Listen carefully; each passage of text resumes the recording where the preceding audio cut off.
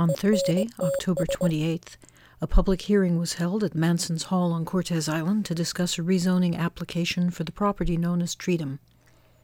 The requested rezoning would permit the construction of an additional 3 homes. Public input was overwhelmingly positive.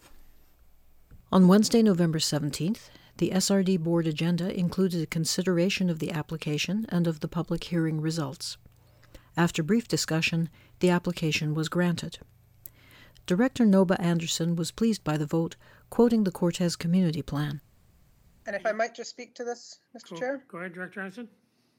Just at the highest level, I just pulled out a copy of our official community plan and wanted to read just 2 small sections, just a couple of lines here from it. We updated it just about a year ago.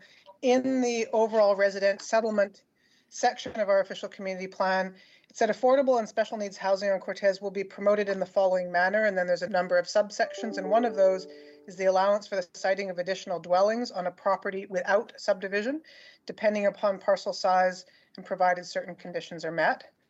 And then under the community land stewardship designation, specifically in the OCP, the opening line states, consideration shall be given to applications which offer protection for sensitive natural areas, including foreshore, safeguard significant forested areas, and development of interior roads at a scale and design standard in keeping with the rural character of Cortes Island. This application, I think, meets and indeed exceeds what was set out and intended in the OCP, and it will be receiving my support at this time. Thank you.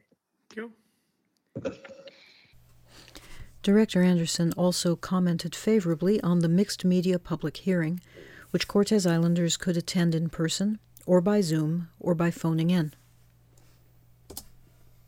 I just wanted to say for the full board, all 4 rural directors were there, which was great. I was at the public hearing in person and my 3 colleagues joined us remotely. John Neal was there in person and we had other supporting staff join remotely. This was a situation where I really wanted to be a public hearing that provided both online and in person. There was some discussion about just doing it online, and we had only 1 commenter online, and I think we had over 30 people in the room.